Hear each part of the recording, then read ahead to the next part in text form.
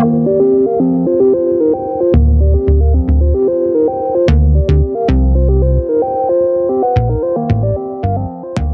listening to City Speak with Max Masuda-Farkas. Today we are joined by Antonio Villaraigosa, the mayor of Los Angeles from 2005 to 2013. We sat down with Mayor Villaraigosa to talk about how the city has changed since he was mayor, why voters agreed to tax themselves during a recession, and how in the world he managed to get the federal government to actually invest in infrastructure. Stay tuned.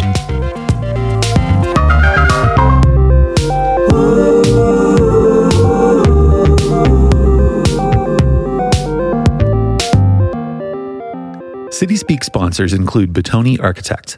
Based in LA, Bottoni Architects is dedicated to improving the urban environment by offering custom architectural solutions for their clients. You can explore their projects at bottoniarchitects.com or email at info@bottoniarchitects.com. City Speak is also sponsored by Luxigon. Luxigon is a Paris-based architectural visualization studio with its U.S. office located in Los Angeles, specializing in 3D renderings and animations. Luxigon, pretty pictures, nice colors, and damn good renders. Mayor Villaraigosa, thanks so much for sitting down with us. Thanks for having me. So really excited to talk to you today, in part because, as it's now been just under 15 years since you took office as mayor, you perhaps, I think more than any other currently serving elected official, can provide a long view perspective on how LA has changed over the years till now. So just starting out really generally, when you're driving down the 10 or walking around downtown, and you look around and you see all the extraordinary development happening everywhere in the city, does it surprise you? Was this something you imagined when you were mayor? Well, given that I'm 66 years young and born and raised here in Los Angeles, I guess I do have a long view and like to have a much longer one going forward. Thank you for having me, by the way. And yes, going back to different places that I've known over the decades, I can tell you that LA's changed a lot. There's no question that a key part of that has been transit. I always talk about taking the number 2 bus, the 50 and the 26 to the YMCA downtown, taking the bus to high school as well, at Cathedral High School. And I remember this town then and now. And yes, there have been a lot of changes, particularly downtown. One of the monikers that the media gave you when you were mayor was Antonio Villaraigosa, the subway mayor. How does a mayor of car-crazy LA acquire a name like this, and what was your approach to transit? As I mentioned, I recently spoke at a conference in Vienna for Harvard and in Mexico City, and spoken around the country on the LA story with respect to transit. And I tell people, it really wasn't about transit. It was about reimagining this city. This city was the quintessential city of sprawl, and I knew that going in as mayor, that we were going to have to reimagine what the city could look like. And it was an opportunity to close our eyes for a moment and say, what would it be like to live and work close to a transit line? So that was the opportunity that I saw with transit. And remember, I was on the RTD board. I'd ridden the bus as a young man. My mother rode a bus most of her life. And I wanted to make sure that our transit system wasn't just an opportunity to move people, but to reimagine how we live. I want to get into the sort of mechanics, the policy mechanics of how you brought that reimagining to reality. And as you are well aware and you experienced, transit to this day is not without its detractors. It's not without its pretty vehement opposition. And I want to get your take. What is it about transit that galvanizes people, galvanizes such opposition when seemingly it's such a basic good as you've expressed? I remember when we were building the exposition line, which now is hugely popular and has a ridership much beyond anything we imagined so quickly. And people would say to me, we don't want you people here. I was mayor. We don't want those people here. We won't use the system. Come with me to a SC game or an event at the Coliseum and see if they're using that line. That line is hugely popular. It goes all the way to Santa Monica. So the opposition is strong against density. I believe that you can have what some have called elegant density, smart growth. We're going to grow. Stopping development, particularly in places where it makes sense, isn't the answer. The answer is giving you the same opportunity I had to buy a home. And we don't have that right now. The cost of housing in Los Angeles, the differential in terms of what people make and the cost of housing is bigger than virtually anywhere in the United States. New York and San Francisco may be more expensive, but we have a larger pool of poor people who can't afford a home. So they have to live in Temecula, Moreno Valley, Riverside, and go to work in El Segundo. While we're on the topic of opposition, perhaps the most visible other form of opposition that exists in the city to this day is the development of homeless housing. And you probably witnessed it during your administration. It is certainly visible today. What would you say to the people who have fears about building homeless housing in their backyard? For a variety of reasons, including the economy, an economy that's not working for too many people, the lack of facilities and funds for mental health, the lack of housing. We have a homelessness problem that's grown more than 50% since I've been gone. And I've often said it's not because I've been gone, it's because we really haven't developed a comprehensive strategy to take it on. And all the experts will tell you, you start with housing.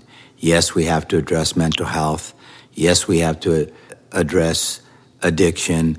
Yes, we have to address an economy that's not working. But at the end of the day, the big challenge facing us is a lack of housing, both affordable and other market rate. And from my vantage point, cities are going to have to take the lead. There's currently legislation in the state, SB 50, which there's a lot of criticism against because cities, and I was a mayor, and communities want to make their own decisions. But the decision can't always be no. You know, I get to travel since I've been gone all over the world, and I can tell you there are a few places in the Western industrialized world where you have the kind of homelessness that we have here. I actually don't know of any. You might find it in Mumbai. You might find it in Cairo. You don't find it in Mexico City, I'll tell you that. You don't find it in many countries that are not nearly as rich. And part of the problem is that it's so difficult to build and there's so much opposition. And I started out by saying, some of these people basically say, I got mine. So I think what leaders have to do is go into those communities, make every effort to develop a consensus, but then make a decision. At some point, we can't be a city, to use Dickens, a tale of two cities, where people are living in the streets and other people are living behind gates. It just doesn't work. And there's a path forward. It doesn't mean we're going to have a homeless facility on every block in every place, but it does mean every community is going to have to do their part. When people look back on your administration, many remember it chiefly for Measure R, which was the half-penny sales tax that has come to fund many of the transportation projects that we see today. What fewer people remember, though, is that your administration actually also worked with the federal government to pass legislation that arguably has also reshaped cities beyond our own. This legislation was called America Fast Forward. Can you tell us about this? I was someone who loved to go to town halls and go into communities. And one place, some woman asked, well, where's your train? You made us pass this half-penny sales tax, and you said it was going to generate $40 billion over 30 years. Where's your train at? And I said, well, ma'am, this was a half-penny sales tax, not a 10-cent sales tax.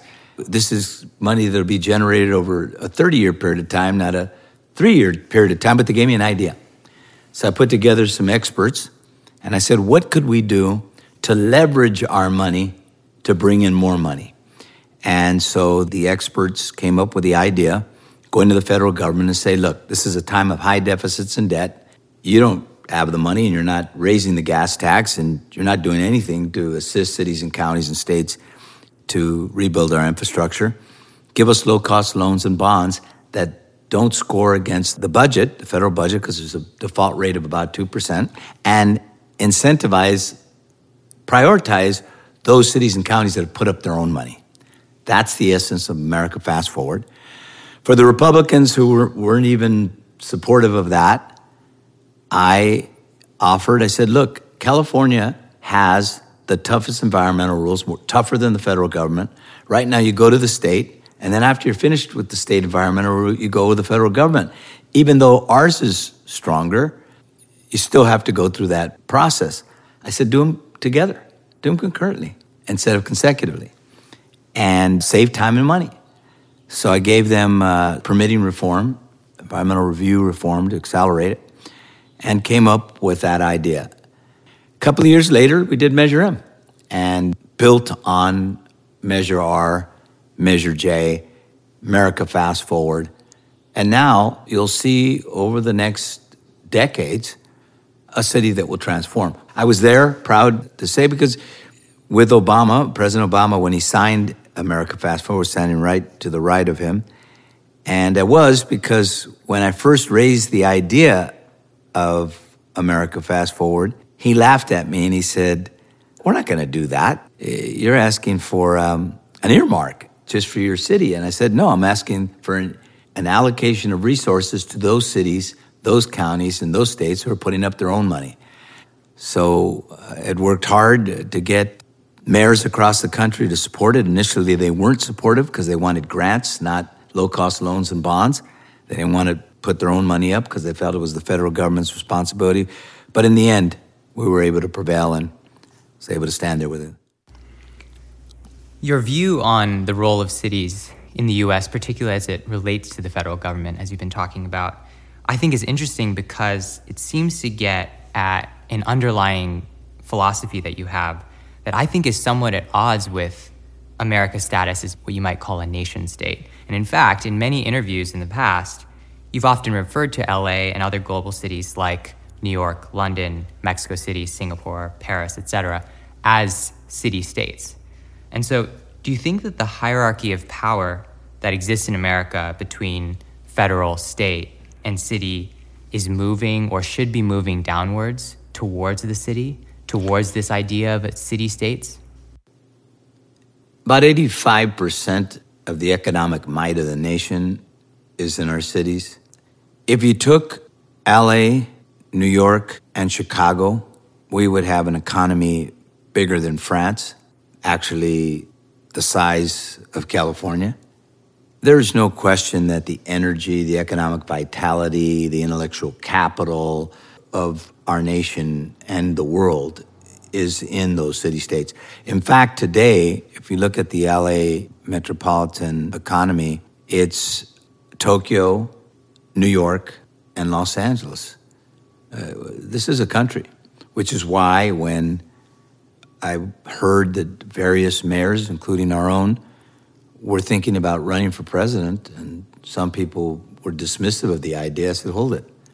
You know, if somebody from Arkansas can run, if somebody from Delaware can run, why not somebody from Los Angeles or New York who's actually been a chief executive? I really do believe a lot of the ideas, the energy, the innovation that's occurring in the world is happening in our cities. The last example I'll give you that was the Copenhagen.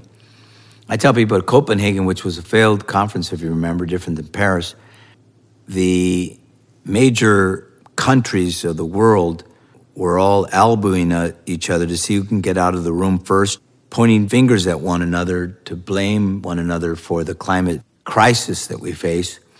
The mayors were elbowing each other to see who can outdo one another to lead their cities and their regions in the world to address the issue of climate change. And that was the big, stark difference that you saw when we were there. And I think that's emblematic of the fact that cities, they're on the front lines, ready, willing, and able to take on those challenges.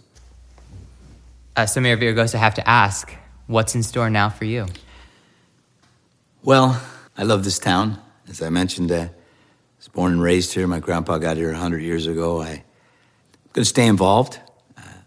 Retirement is not, sometimes I hear from people, what does it feel like to be retired? I said, who's retired? I want to stay involved, and not just here locally, nationally. And I think you'll see me on the campaign trail, not necessarily for my own candidacy, but to speak out about the importance of coming together as a country and putting our country before party. In short, stay tuned. I intend to stay involved. As you said in the beginning, your idea for passing Measure R and bringing massive policy changes to LA, such as transit, such as housing, was part of a broader narrative of reimagining LA, reimagining it as you said previously, from a city of sprawl to a city of smart growth. 15 years later, right now, when you look around, how are we doing in that reimagining process? What is there left and what's in the future? We've got to do a better job of also investing in our human capital. It's really important that we understand we've got to educate the kids of this city. When you look at the knowledge economy and what it means to the world today, it's all predicated on the notion of the capital that comes with that knowledge. And our ability to nurture and grow that capital, to develop the next generation of leaders is really, really important to our destiny of being the capital of the Pacific Rim. And all of those things were tied together. The environment, we took us from 3% renewables to 20%. I think they're at 28% now. We signed agreements to get completely off of coal. One day we'll be 100% renewable. We're not there yet, but one day we will be. We have to continue to address all of those aspects of what quality of life and livability is. I've always felt, and you quoted me back then, I still believe that we are the city of America's future. I'd say that we are to the world what London was in the 19th century and New York in the 20th. We're not there yet, quite, but we will be. But it means we're going to have to take on these challenges, the challenges of livability, the challenges of growing together and not having a tale of two cities, the challenge of educating and nurturing the human capital so that we can grow and, as I said, be that city that many people see as the city of America's future. Mayor Villaraigosa, thank you so much. Thank you. This has been City Speak with Max Masudafarkas. City Speak is produced in partnership with Urbanize Media, with music and audio production by Greg Gordon Smith. Tune in for our next episode.